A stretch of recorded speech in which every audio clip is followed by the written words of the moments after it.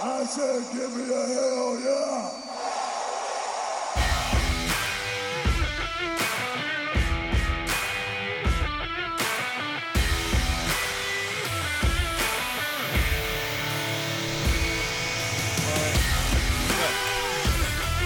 Hi, everybody, and welcome to a corporate ladder ascending. Shreds of normalcy implementing right into your brainwaves. Back in a double or nothing building episode of The Brothers. Right here, look at that.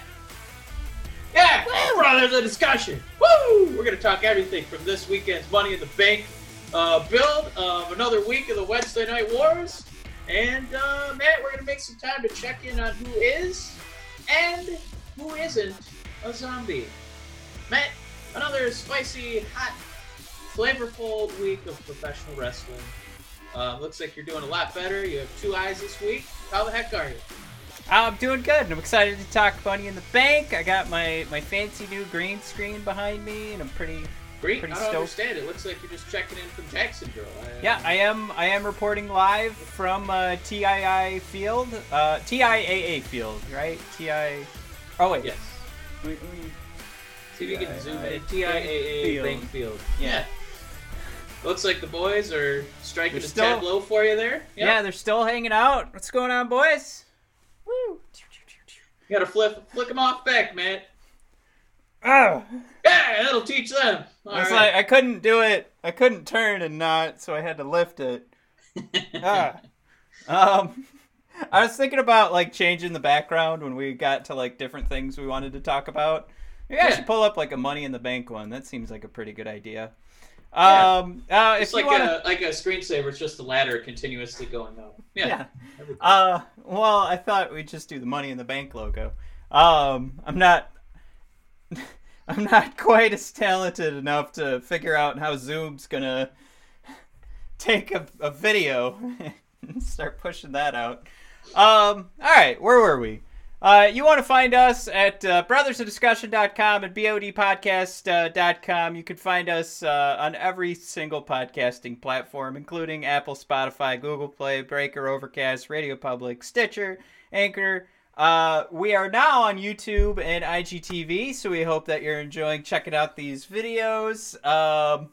Yeah, just keep following along, and if you could, subscribe, rate, and review the most important ones if you want to help support the show. Apple and YouTube does us a great deal of help to follow along there and subscribe. Of course, on both channels, we are doing the Brothers of Discussion show, which is weekly, and the Discussion 5 about our very own Detroit Red Wings. Maybe you're not a fan of hockey. Maybe you're not a fan of the Detroit Red Wings. But you are if a fan of us. we are here for you to talk it. So please find us there, and we actually have everything sorted. So if you're not a fan of one of those shows, it is properly sorted. So you're only going to watch the content you need. But again, do us a favor, subscribe, rate, and review, and share everything as well. It helps us a great deal. So we appreciate it. Mike, let's talk. We got a lot to talk today, and we're always trying to keep these episodes under an hour. So why don't we jump into WWE wrestling news, as we like to put it, as our first section every week. Mike, AJ is back, and as we texted each other on Monday, the most disappointing part of him being back is that there is no continuity of him being buried by The Undertaker. Really wanted to see what was going to happen there, and he's back. He even made the statement, like, fuck story, I'm just AJ Styles, and I'm going to win the Money in the Bank. You know, kayfabe is finally dead. If it was still alive, AJ would have crawled out of the earth with worms falling out of his head. Exactly. I think we had a missed opportunity here to do some crossovers with The Walking Dead. Maybe the Train to Busan sequel is coming out. I know a lot of people who are excited for Korean horror are excited, like I am. Yeah, missed opportunity there, man. AJ Again, Styles coming is in just with regular. the references that hits. Yeah, he's just regular old AJ. No pomp and frills over there. Just regular old AJ. No friends anymore. He's not in a club. Not a zombie. Same old AJ. Doesn't have a manager. Could be doing his promos for him. Same old AJ. Not a ghost. Just regular old AJ. Mm-hmm. Yeah, no cream or sugar added. Not even a dark roast. Probably light. Not a medium flavorless. not a medium roast. Just a light roast, caffeine free, in a white nondescript mug. No steam. Just a brown. All right. Well, now everybody's asleep. Johnny Gargano is back. I don't know if you want to break down AJ being back. Just keep going. I mean, yeah, it is disappointing that he came back, and they do this awesome battle with The Undertaker that fans had all the reason in the world not to love, and there was a lot of love that came towards it. And it's just, you know what, why can't we just try and do something connected to it? I don't know if it's just because Apollo Crews was never supposed to sniff Money in the Bank, but here we are, AJ's back.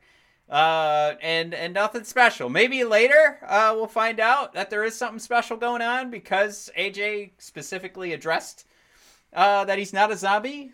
So maybe they're just trying to keep it like, oh, that was a possibility. They're planting that seed. Yeah, that eventually he's going to be like a Bray Wyatt zombie or something.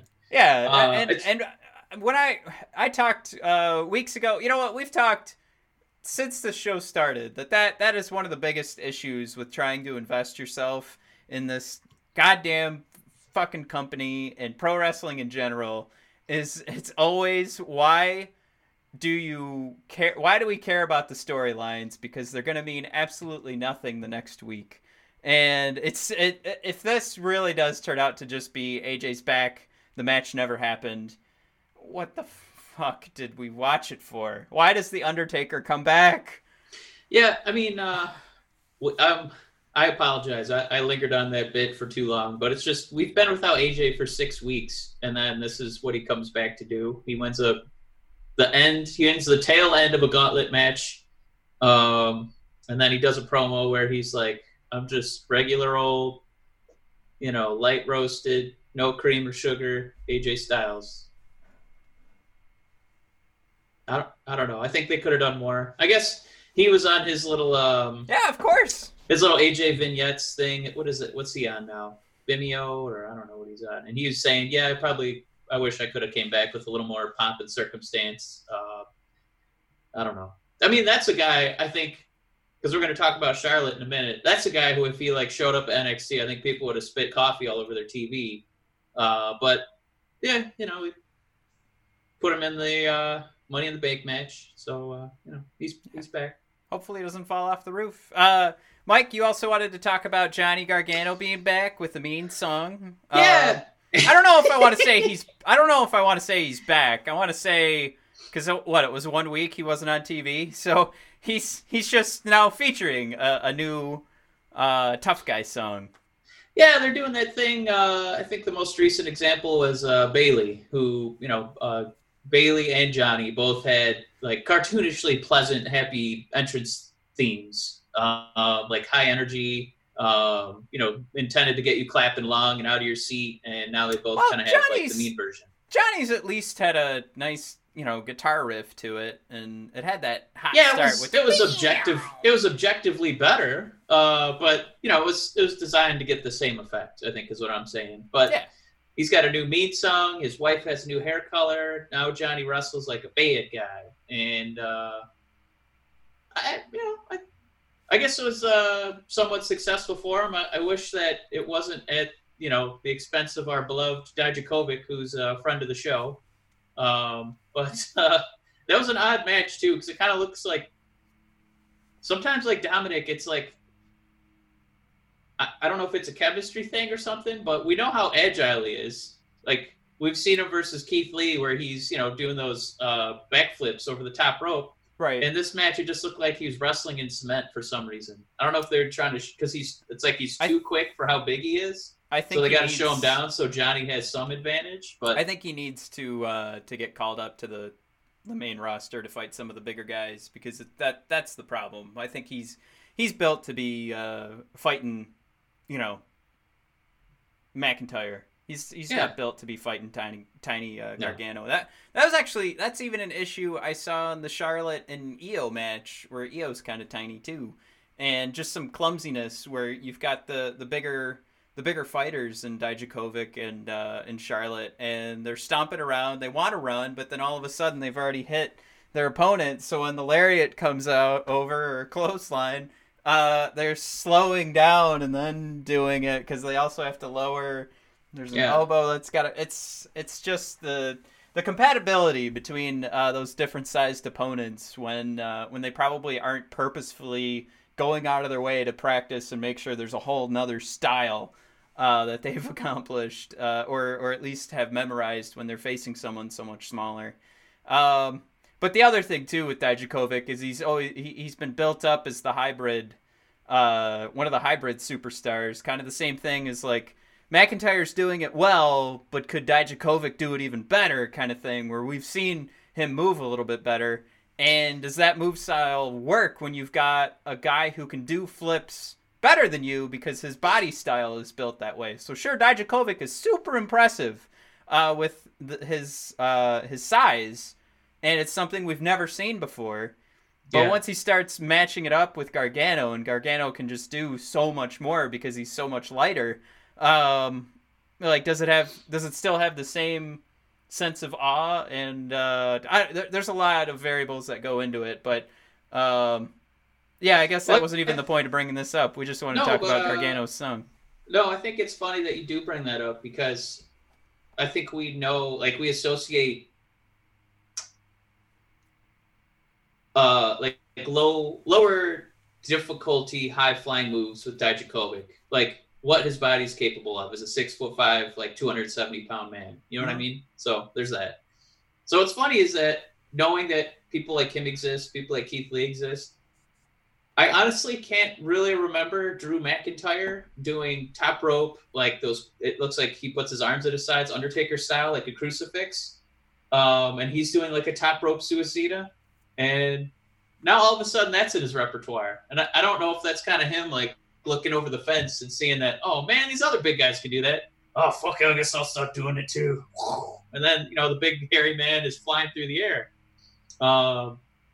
I think it's as unnerving as if, Chewbacca was doing that. A 7-foot agile monster, flipping head over heels over the top rope. So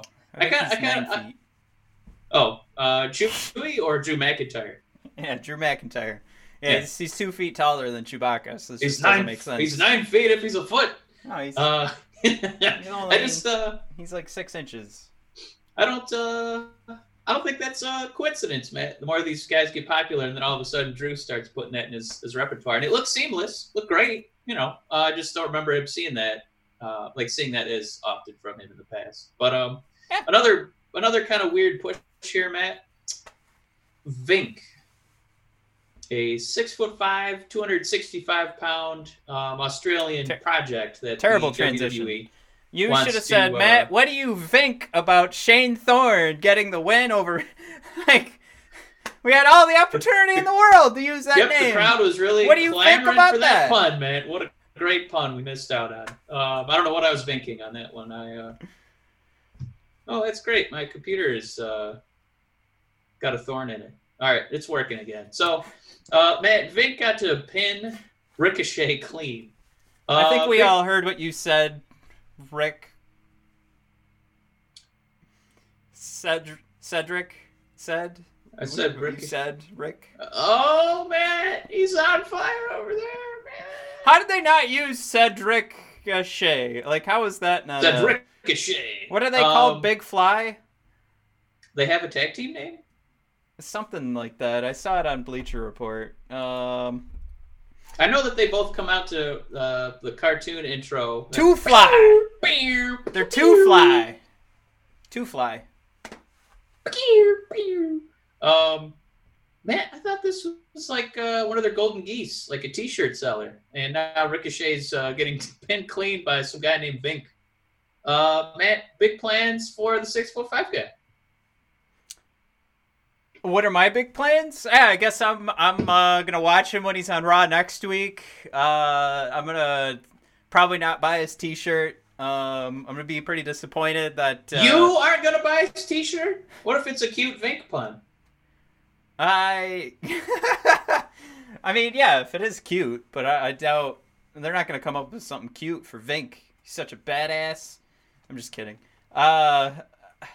Yeah, I don't know. I think the better question of what are our plans, or like what's going on with Ricochet? How quickly is he leaving the WWE that all of a sudden they have this new tag team?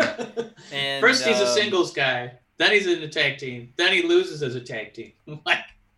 Well, yeah, he's getting all of a sudden this tag team has like the revival treatment where it's like it's a complete joke now when you lose to Vink and Shane Thorne. I don't know what the hell's going on. I'm pretty sad. I think for Two Fly. Who they have to immediately take off the two. They have to just be called Fly now because they lost. So it's something.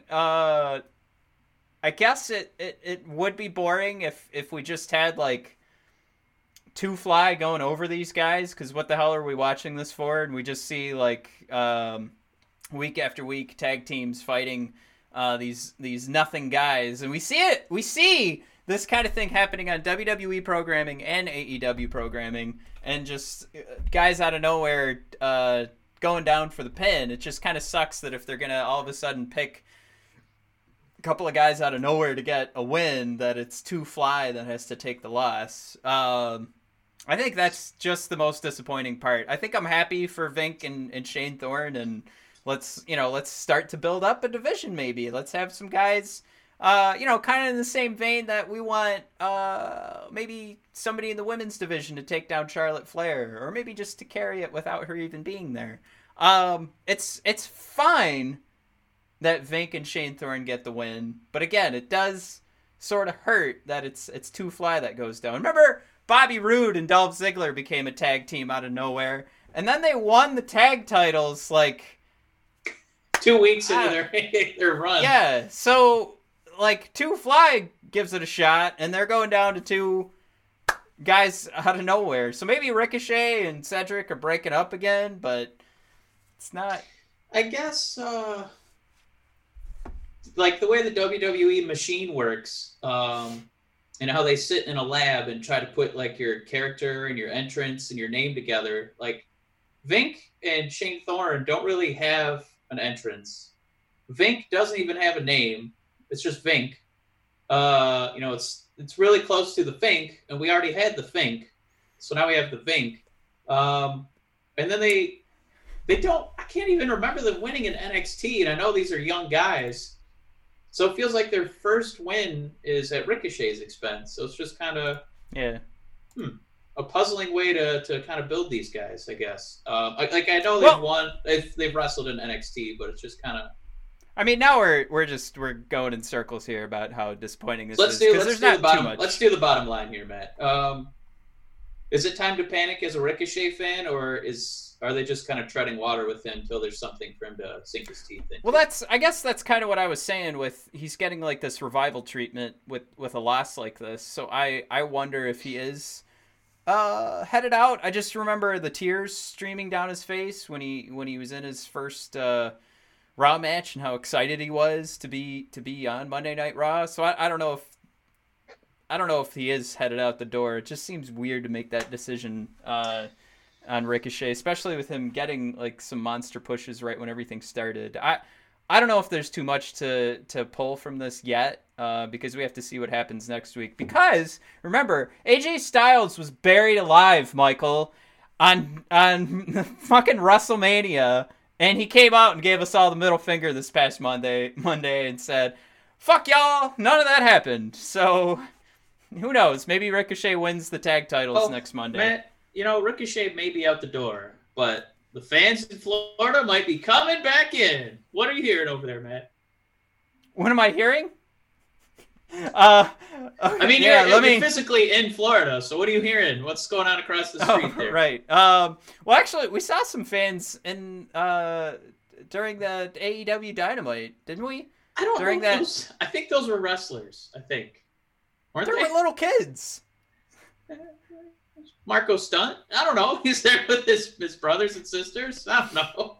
No, there were little kids The whole there. Stunt family was there. No, I'm telling you, there were little kids that were like 4 feet away from that. Well, it's just from weird the Matt because Hardy Omega stuff. they were only there for that. They weren't there for the rest of the AEW show. That was still just wrestlers around the ring. Well, what was good is everybody had a mask on, so that was nice. But you're still kind of thinking like, all including right. Jake the Snake. I was pretty proud of that.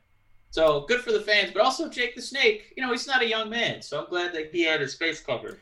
Well, then the funny thing is that then Kenny Omega and Sammy are also 3 feet away from these folks that are watching, and they don't have masks on, so you need it both ways for it to work. Anyway, so yeah, the Florida governor announced that you can have fans in arenas now, and part of that was even like a specific mention of WWE and AEW programming and how they can have people attend.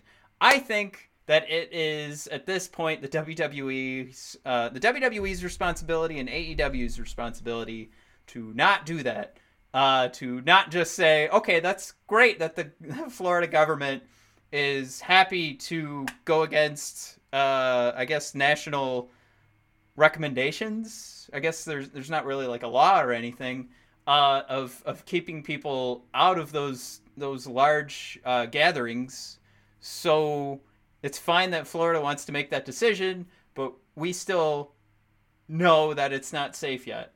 So let's not do that. Otherwise, I guess 1,000 or however many sections there are in the arena, and you can have 100 people show up, and that's it. Somebody's gonna get lucky and get to sit in a suite, but you know what? That's just how the cookie crumbles. So each section gets one person. You don't get a family member.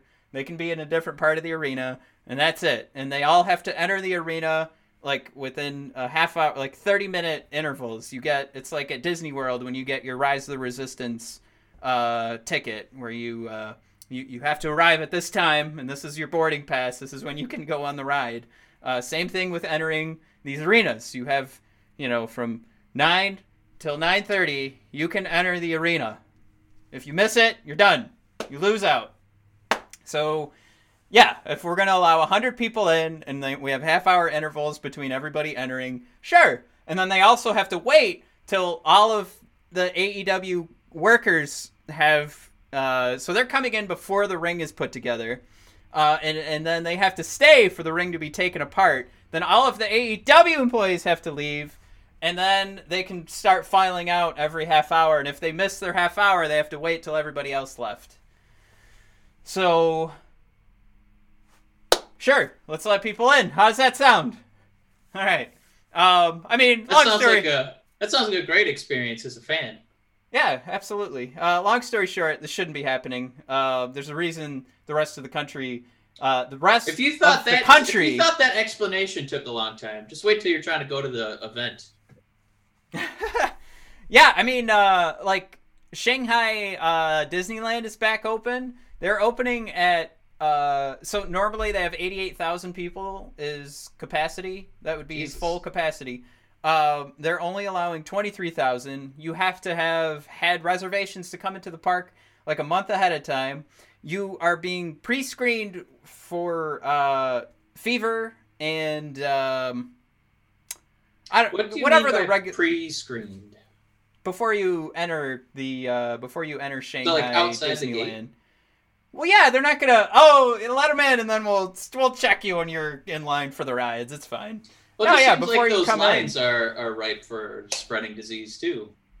Yeah, that's why they're probably gonna have like 6 feet apart, before you can actually get up to the line. I don't know. Well, we won't. We're not talking about the United States. We're talking about Shanghai.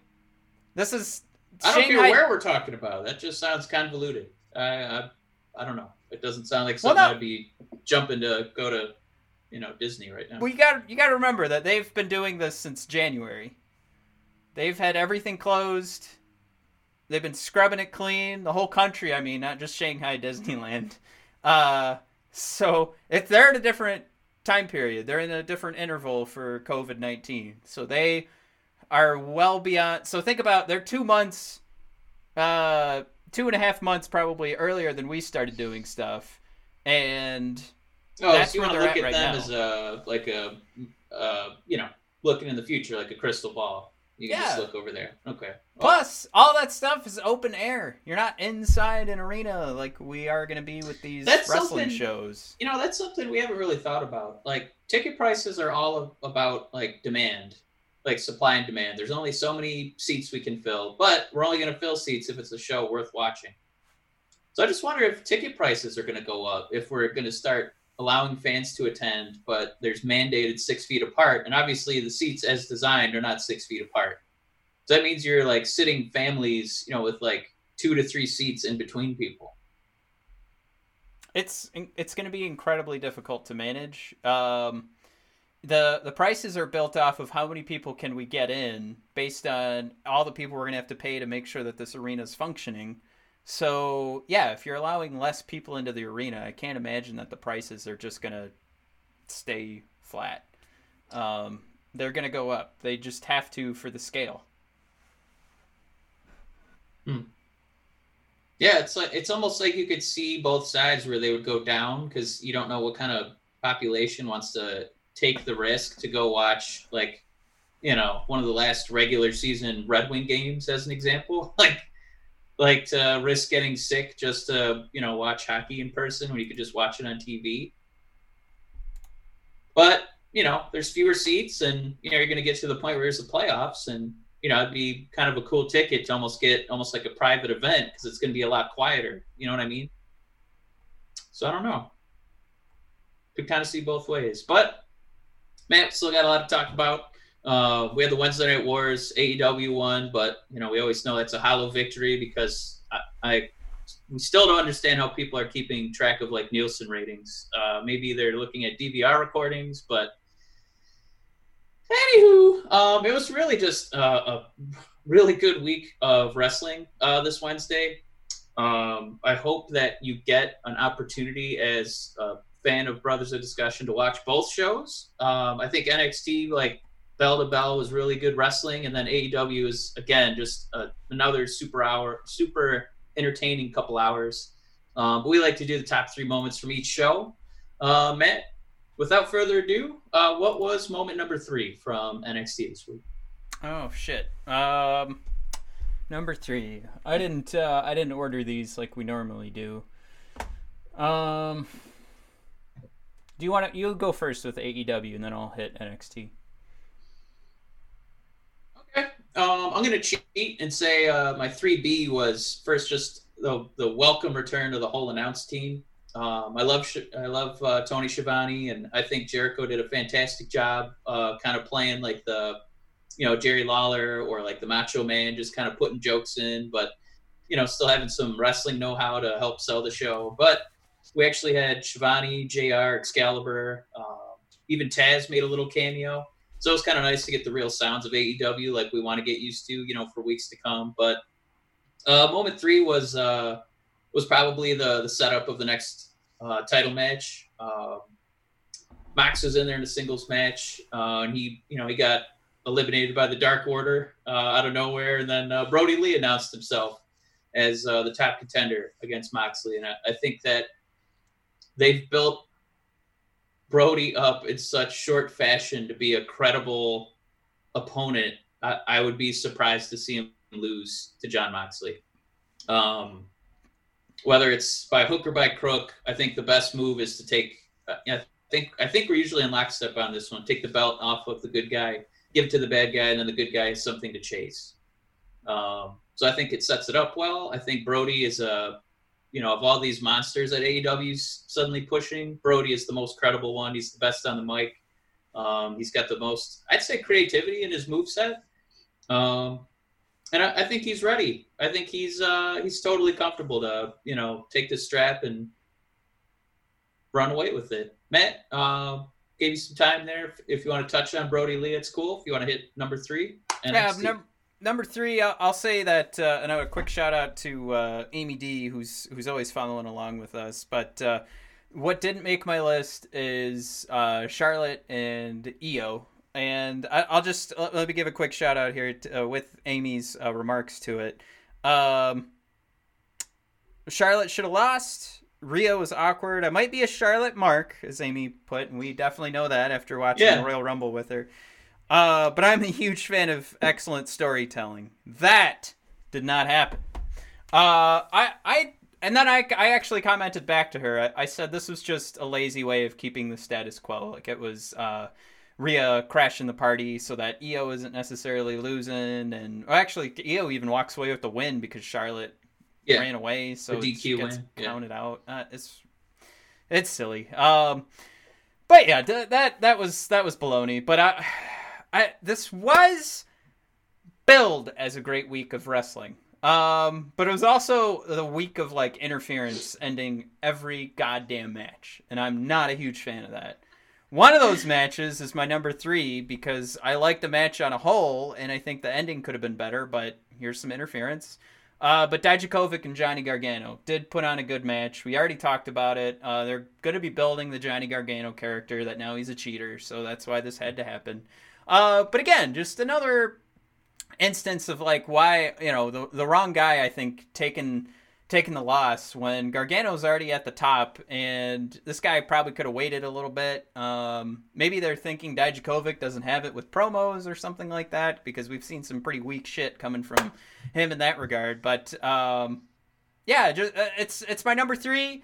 I agree that, again, this was billed as a great week of wrestling, but there were not a lot of great wrestling matches on NXT. Just a lot of interference, a lot of things that sounded fun at the start, and then you were just kind of like, oh, that's the end of the match. All right, cool. So you're number 2, Mike, for AEW? Yeah, I'm going to say we got another edition of Lance Archer, the Murder Hawk. This time we got to dominate QT, another one of Cody's boys. It was a typical, Murder Hawk match with him, getting the squash in, but a typical. It was week 2. No, he's had a run. Oh. No, he's won like five. Oh, that's right. I'm thinking. You're thinking of the I forgot tournament. about the whole tournament. Yeah. Yeah. The way they're building this guy up from like week to week. They also had Brandy come out and cut a promo against Jake the Snake, where she's like, "I know how this story plays out. I know you're going to try and intimidate me, but I'll slap you in the face." But what she didn't count on was a little attack there at the hands of another young lady, the little Britt Baker. Well, bam. Did you forget? No, I got distracted there by something bad happening outside. Great. So everything's fine. It was just a bad thing that's over. Anyway, she did get to throw Brandy's shoe up into the crowd, which a lucky fan would have taken that home. I would have, heard that some people would be interested in that. And then what happened is Brandy got laid out on her back, and Jake the Snake came in and had a giant anaconda bladed across Brandy. And JR was just, throwing up in his mouth saying, "Oh, the symbolism there is disgusting." I don't know if he's trying to imply that it was a dick. I don't think, I don't think that's what Jake was going for, but... I don't either. I don't think he was laying his snake dick dong onto Brandy. But it was a great moment. It helps build up. Lance Archer is an evil son of a bitch, and Jake the Snake is an evil manager. But my favorite part was that Cody did not run in. And the reason Tony Schiavone gave that Cody did not run in, it's not Tony's fault. It was just what they produced. They said, we know Cody's in the production studio, and that's like a golf cart trip away. So the reason Cody didn't save his wife from a graphic-looking snake drop was because it was a long ride in a golf cart to get back. And foreshadowing for how, I guess... Golf carts were they were the trend of the night, but we'll get to that in our moment number 1. Matt! How few moment far number there 2. in between. Number 2 would be, again, more interference, but Adam Cole and Velveteen Dream. Now, here's the thing. I didn't walk away from this match. I didn't end, my viewing of NXT and go, oh my God, I'm going to remember this match for the rest of my life. this is where the argument comes in that this was such a blah episode of NXT, despite the amazing card that they had going in. Because not an amazing match. It was fine. And again, more interference. And you just kind of felt like, oh yeah, so it's, it's almost 10 o'clock. The match is probably going to end soon. And it did. So the night of interference continued. I don't have a lot to go on with this match. I guess, this just means that there's more Velveteen Dream and Adam Cole to come. I got to say, I think Adam Cole's reign has gone on way too long. I don't know if they're just waiting for because if there's any brand that needs that crowd, since they are really lacking in the storytelling and they're really reliant on in-ring storytelling and just the athleticism in their matches to keep selling this product.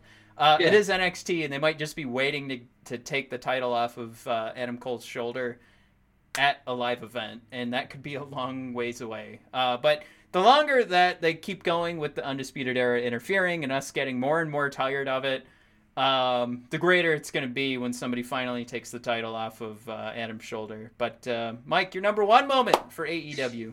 Yeah, and just before I dive into that, it's so weird for me, Matt, the way NXT is booked, where it's just like we're gonna give you like 90 minutes of just wrestling. And what's weird is I feel like most of the guys they sign, they're these indie darlings who are just the best mat workers, the best work rate. You want to talk about work rate? Like that you could ever want in your life, like as a wrestling promoter. So it's just weird to me that these guys who are already just excellent wrestlers are not given the opportunity to like learn how to tell harder stories.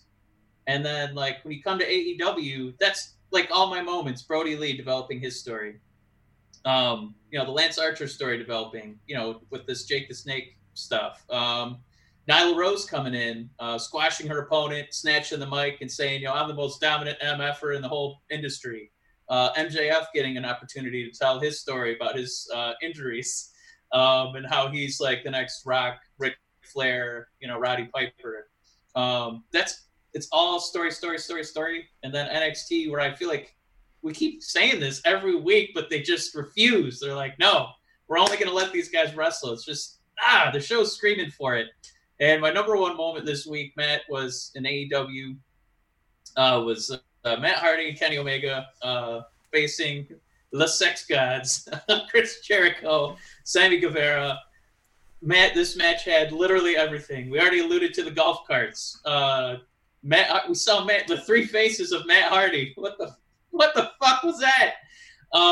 It's one of the things that, of course, Matt Hardy is the one who figured it out. Like, all right, we can do like low grade magic here, right? Like, just turn the camera and I'll change my outfit. And he did it 3 fucking times. He came out as broken Matt Hardy. He turned into Hardy Boys Matt Hardy. And then he finished the night driving a golf cart as Damascus. It looked like it was a difficult golf cart to navigate because he couldn't quite figure out the stick shift. But he got it going, man. He got it going. This match had the golf carts, like I said. I had Jericho getting thrown into an ice bin at the event stadium. Jericho jumping out of it and smashing a bag of ice, and it shattered. And there's ice cubes everywhere, and it was a beautiful visual.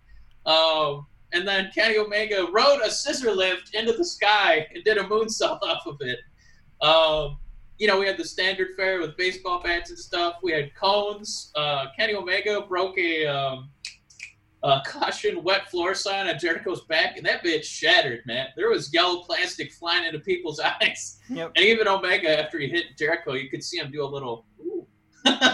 So, man, it was just wall-to-wall entertainment the last 20 minutes. It was funny that caution sign got like the biggest sell because he broke it. So it was like Kenny was like, yeah, like showing it to the camera and the 6 fans that were there. Yeah. It's still a piece of plastic, but yeah, it looked cool. That's all. Sometimes that's what wrestling is. And the outcome didn't matter. Matt Hardy being so old and broken, after all the wars and ladder matches he's put his body through, it didn't matter. It was just a street fight.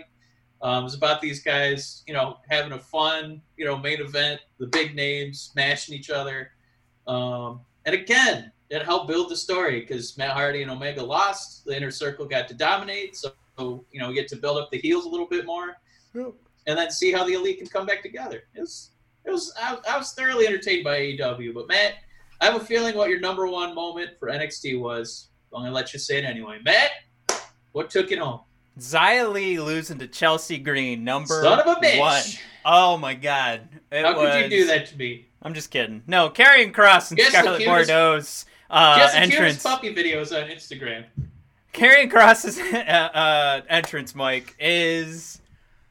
I mean, it was like, like you have those moments where you're like, it felt like being a kid again. Like this felt like seeing Finn Balor the first time. It was so fucking great. And Scarlett Bordeaux, like, talk about selling an entrance. Holy shit.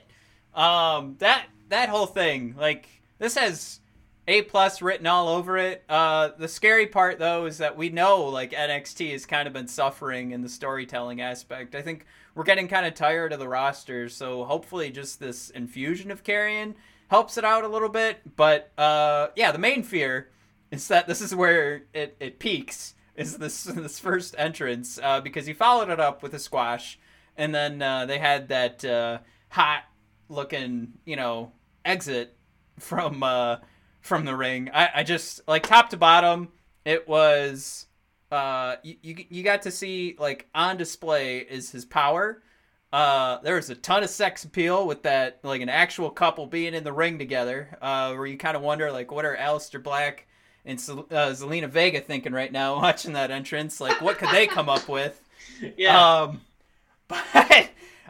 So where was I? You've got all right, the strength and power, the sex appeal, and just the potential for, like, fantastic storytelling coming from a guy that just sold the shit out of your first match. Like, that was awesome. And it's funny because we keep talking about the lack of good storytelling in NXT. And again, thanks to Amy for chiming in as the big reason why Charlotte Flair and Io, while there is story to that, it's super lazy storytelling. But yeah, this is the one piece in NXT I thought they did a great job, where everything else just kind of felt like, of course Candice LeRae's going to help Gargano take out Dijakovic, and of course the Undisputed Era is going to help Adam Cole win. Even though I'm wearing my baby shirt, I still, it's a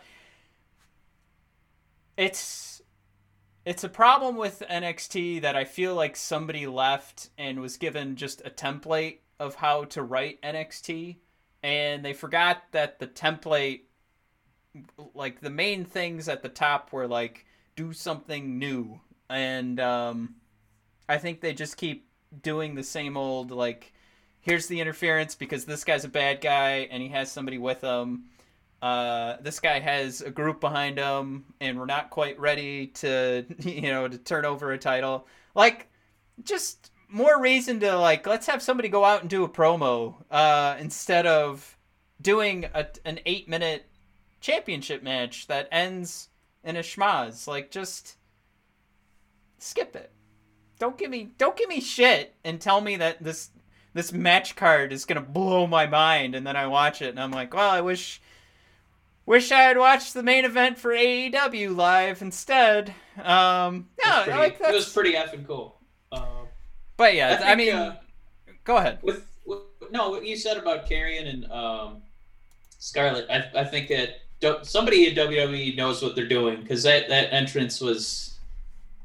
You figure how many guys, all they do is, like, turn the lights down, to help them get, more of a pop, and they come on the screen for the first time, and it's still its own unique entity. You know what I mean? With this swirling, like, Vixen character and Scarlett and Karrion coming out like the big red roar. It looks like a demon coming out of, like, Dante Alighieri's ninth circle of hell. They know how to build these guys, so it's somebody back there. He knows what he's doing. I know he knows what he's doing, but it's like, to know that they have that capability. It's just a weird, deliberate choice to have this vanilla mat wrestling for 2 hours, no stories. Yeah, and we talk about it, now this is the third time we've said it during this episode. We talk about it week after week. At some point, we need to break up this comparison of these two shows because it makes no sense. And, I in our notes, we have our AEW section, our NXT section. I think about next week, it's just about time to cut the cord. We almost tried a couple weeks ago, and now we brought it back, but it's just we're comparing two things that aren't the same, and it's almost a disservice to both of them because they can both serve an audience. They're just serving them in different ways. So it's just AEW seems to be more of our cup of tea, or we're just saying we'd like NXT to change, which. You talk about any relationship you've ever been in. That's not fair. You can't just ask someone to change so that it's better for you. You need to go find the thing that you like. And maybe we just need to start watching AEW week after week and wait till NXT comes up with a good match, and then we'll watch that later. So, Mike, speaking of things... Yeah, we're running out of time. We got to try and jump into Money in the Bank. Take it away. As always, we've we probably could have skipped. Let's see. Let me just do this real quick. We could have skipped our 20 minutes on Shane Thorne and Ricochet. Our 5 minutes talking about Gargano's new song. Another huge 5 minutes. 5 minutes on AJ and lack of storytelling having any sort of continuity in the timeline of WWE. All key components of the show, man. Let's get into Money in the Bank. So let's run through this SmackDown Tag Team Championship Fatal 4-Way. I'm hoping this isn't more smoke screening, and we're being told that there's going to be 4 tag teams, and in fact, there will only be 4 tag teams involved, but it will be a one-on-one. But whatever happens. First match, we've got the New Day, Miz and John Morrison, the Forgotten Sons, and Lucha House Party going for the SmackDown Tag Team Championships. Who I'd like to see win here, Mike. I'd like to see Lucha House Party get a goddamn win one of these days. They go, so they're like 1-50 so far this year. So they're like, oh, these guys. The wrestling blogs that immediately were like, these guys are pegged for a championship match. Like, not a championship run, just the one win out of 50. And all the blogs and Twitter posts that night were, oh, it's probably because they're getting a championship match. I think let's just give Lucha House Party the goddamn titles and have them just be infused with the New Day for a little bit, if possible. There's something I was trying to remember. Oh, the Forgotten Sons. Man, I think they get their comeuppance. They floundered. They never win a match in NXT. To put it nicely in NXT. But you know what? This is a world where, let me scroll up to remember that guy's name. Vink won. Matt, in a world where Vink can win, I think the Forgotten Sons can win. They get off the schneid, they become tag team champs. Boom. I mean, my pick is the New Day, but I'm glad you're taking the Forgotten Sons because I want to be match. Like you said. I want to be more excited about this match, but it just smells like there's going to be some weird, representatives of tag team match, and it's just there's got to be a better way to do this. Well, you've got so we asked the Brothers of Discussion Universe to chime in, and Amy was nice enough to, and she let us know her pick actually is also the Forgotten Sons. To take this Amy, that's what I'm talking about. So yeah, you guys are in agreement. SmackDown Women's Championship, we've got Bayley and Tamina going at it. Come on, Bayley's winning this one. I don't know if I'm going to enjoy this match even a little bit, but this is definitely a palate cleanser because what are we doing having 2 heels fight each other for the SmackDown Women's belt? It's just really weird booking. And I mean, this has to set up. There's more Sasha and Bayley set up here, right? And then leading into SummerSlam. This is literally just treading water, playing Duck Duck Goose, like musical chairs till we get the SummerSlam match. The match we should have got at WrestleMania, which is Sasha versus Bayley. I don't know if those 2 women are saying no, not yet, but this Tamina Bayley story does nothing for anybody. And then we've got Amy's going bold in 2 different matches. She's picking Tamina on this one. No, not Tamina. What? Amy, you're crazy pants, man. I can't believe you're going Tamina on that. So here's the thing. She says she's got a reason why she's going with Tamina. She's got a story all pegged out. So maybe we can get some answers from Amy and talk about it next week. Or if she's right, we'll figure out what's going on by next week's episode and ask Amy to come on. Universal Championship match, Mike. We have Braun Strowman and Bray Wyatt. This is tough to pick. Yeah. Because Braun wasn't supposed to win this title, but was Bray Wyatt supposed to take it right back, after losing it to Goldberg? Interesting question, huh? In some capacity, we were supposed to be Roman Reigns involved with this decision, who is, for some reason, in the big dog house, if you will, for daring to have cancer and then wanting to quarantine himself from possibly catching COVID. I don't know why is he in trouble? I think what we're basing that off of is the WrestleMania 31, where he was erased out of footage, and how he's not been mentioned on TV, like even for all these Make-A-Wish advertisements and marquees that are all over the place. We know Roman is nobody's at the John Cena level, but he was doing his part to be there for these kids with terminal illnesses, and he's just not even mentioned in that anymore. So I think people are kind of reading a little into the tea leaves, but sometimes quote street profits, where there's smoke, there's fire. Where there's street, I agree. There's profits. Actually, that's right. So getting back to the card, I gotta say, we brought it to Roman because he should have been in this spot, and I think Roman versus Bray would have been a much more interesting match. We're not going to get a Firefly Funhouse match. I think we're just going to get we're going to get a lot of power slams, and I think it's going to be a Bray Wyatt win. A lot of power slams, and Braun's going to tire himself out, and it's going to be like Rocky fighting. It was Drago that he had to tire out, right? Or was it Mr. T? Because if he tired himself out with Drago, he would have died, because he would have taken those punches that had 2,000 pounds of pressure behind him. I think he actually had to use a similar strategy on both guys. I know Clubber Lang, he got tired at the end. That's why they had to go 15 rounds. I don't remember for Drago. But, man, the way this company abuses Braun Strowman, you got to pick Bray. But then the way this company abuses Bray, you got to pick Braun. I'm going to say there's some DQ and they push out like an actual finish. Like Braun will get frustrated and, Bray will win.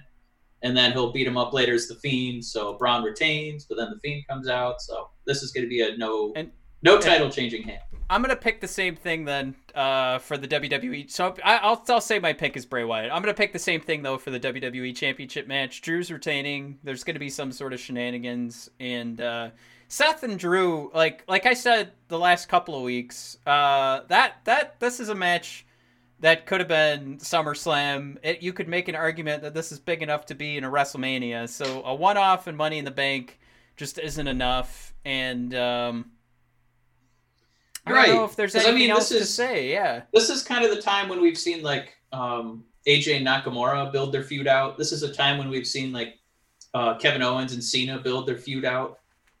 I think the one maybe kind of wrench in the machine is the timing of the men's Money in the Bank ladder match.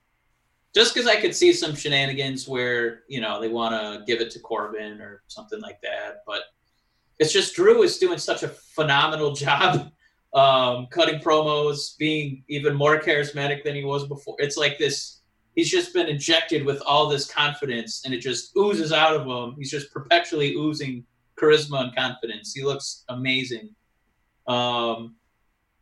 it'd be such a dumb move to like waste what we've done to this guy. Like he's doing such a great job with the rocket on his back. He should absolutely still be champion after Sunday night. So whatever happens, you're saying Drew's walking out with Drew, the title. Yeah, I think Drew and Braun both leave with their belts. Yeah. You know, I think this next match is going to pull the curtain, and that's probably why Becky Lynch doesn't have a match, is so that there isn't like this scare, or they have this issue of when to book two different women's championship matches. But the women's Money in the Bank is what I'm talking about here, and that's what's going first. And then you've got Bayley and Tamina going, but Sasha will be protecting Bayley, so they'll be able to tell that little snippet of a story. Now, winning the women's Money in the Bank ladder match. Oh, you know what? I've been skipping. I forgot about Amy here. Let me pull her up and give a quick shout out to who she's picking here. So WWE champ is Drew, and she gave a little kissy faces for Drew, and then Universal champ is Strowman going forward. And then her women Money in the Bank pick is Shayna, and I think we got one more person pick Shayna as well, and that was Lorenzo Beretta on Twitter. Let us know that Shayna was their pick for Money in the Bank. So shout out to you guys. Thanks for tweeting us back. I think Shayna would be great. I think Nia Jax is taking this. Shayna just had her shot. Nia Jax would be able to chase after the person whose face she broke with that Money in the Bank. And she could come out and scare Becky. You know, like, they could come back to that story, even though there's no continuity in the WWE. But it's not going to be Dana. It's not going to be Lacey. It could be Carmella. I think she, you know, like, she did such a great job with it before. It turned her into a superstar. But it's not going to be Asuka, because unfortunately, while the WWE has made some strides in letting Asuka do some amazing work with Japanese promos, I don't know how that would work with the Money in the Bank, or if it's just her holding it up and having that tell the story. But I think Nia Jax chasing after Becky Lynch would be a lot of fun. So that's where I'm going. I think they had their opportunity with Shayna, and it looks like she's going to take a back seat for a while, kind of like Asuka did around WrestleMania when she lost to Charlotte, and then she just kind of it kind of looks to be like Shayna's going to be in the same boat, where she lost her match to Becky, and it seems like she's just kind of drift away for a bit. Mm-hmm. I think Nia Jax needs it the most. I think Shayna could be scary in a heartbeat. I think she'd be perfect for the Money in the Bank briefcase, but company does not have the same love for her that I do. So I think they're going to go with Nia, and I think they want her to cut her mean, tormenting promos, for weeks to come and be haunting Becky, like you said. So gets us to the last match, Matt. The men's Money in the Bank. We got AJ Styles. This is his second match back. He qualified Monday. He's in. We got D-Bry. We got Aleister Black, Rey Mysterio, King Corbin, and Matt.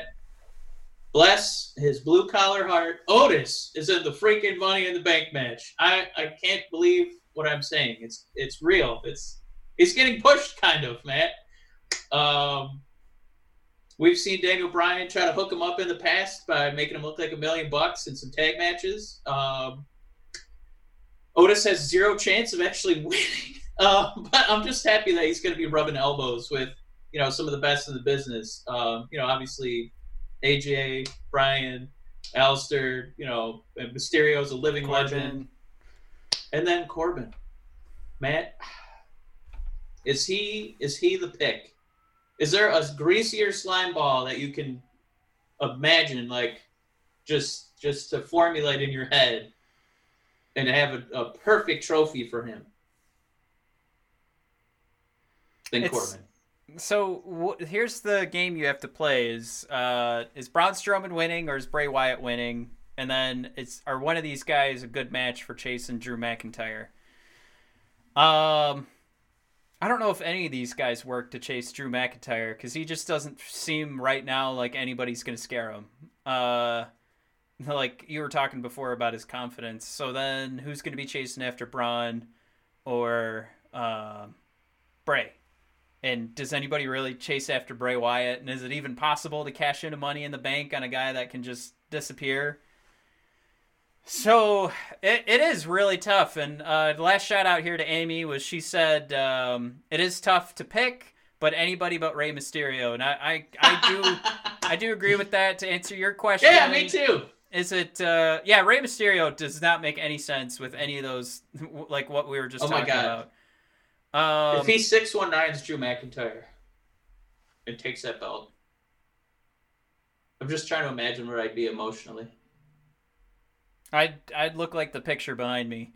I think Daniel Bryan makes a lot of sense. At least from the perspective that he can turn on, like the snarky heel if he has to be kind of a cheater to get the win with the Money in the Bank. We know he can do it. Otis makes zero sense. AJ Styles makes a lot of sense because even though he'd be dwarfed against Drew and Braun, he's proved in the past that he can keep up with Brock. So it's not something that I would ever think like he couldn't keep up with those guys. But I guess I'm making the argument that he's a good fit for whoever's holding the title. So that's where AJ Styles works because he can work with anybody. Corbin makes sense just because what else are we going to do with Corbin, right? So those are probably my top two. Corbin's my number 2. AJ is my number 1 to take this. And I think the putting AJ in this late is just this idea that they didn't want you watching the lead up to the Money in the Bank going the whole time. Well, of course AJ's going to win because fucking Otis Dozovich is in this match. So, I'm going to go with AJ. Yeah, I mean, I think Rey Mysterio and Otis are the most obvious outs, and then probably Aleister Black is the next out, just because they haven't really given him a chance, and I don't think they've really expressed that they think that they're serious about him being at the top of the card. Man, it would be a hell of a match to see Aleister Black versus like Bray Wyatt, but as far as watching somebody hold that briefcase, turn to a referee, and I want to cash in right now. Right, and that doesn't make sense for Aleister and Bray Wyatt. What makes sense for them is to have a long feud where there's storytelling and they both get to be weird and creepy. Yeah, and the same right now for Daniel Bryan. I got to think the favorites are Corbin and AJ, but it's almost like Corbin is too obvious. You know what I mean? As the sneaky, slimy heel. I think that this is probably AJ's to lose because he hasn't really had any wins, any marquee wins in a while. And I kind of feel like WWE we're really sorry that we released your friends and you got buried by The Undertaker. What do you think of that? Right. Oh, man. Where's Carl? I guess I'll name this briefcase Carl. That'd be a cool little meta thing if you named it, Carl or something. But yeah, I got to pick AJ. I want Aleister. I want Otis. Blue collar. Oh yeah, but it's gonna be AJ, man. So with that, everybody, I hope you do enjoy Money in the Bank. Obviously, we'll be live tweeting it and memeing it on Instagram at brothers_of_discussion and on Twitter at BOD podcast. Find everything else, all the links. If you're looking for ways to subscribe to us or follow along, if you go to BOD Podcast and BODpodcast.com and brothersofdiscussion.com, it's going to be in the top right corner of the screen. We'll have all the links, including our YouTube page where you can subscribe, and Apple Podcasts is the best place to rate and review us to help us out with podcasting. But we are everywhere you can find podcasts, including Spotify, Google Play, Breaker, Anchor, Overcast, Radio Public, Stitcher, and so many more. So find us there if you're looking for the Brothers of Discussion. Everybody, enjoy Money in the Bank, and I guess that's it. Mike, have a good one. See you later, man. I gotta go. My foot fell asleep, but just pretend that I was climbing it on the ladder out of view. All right. That's not how that works. You don't go down. All right. Bye, everybody.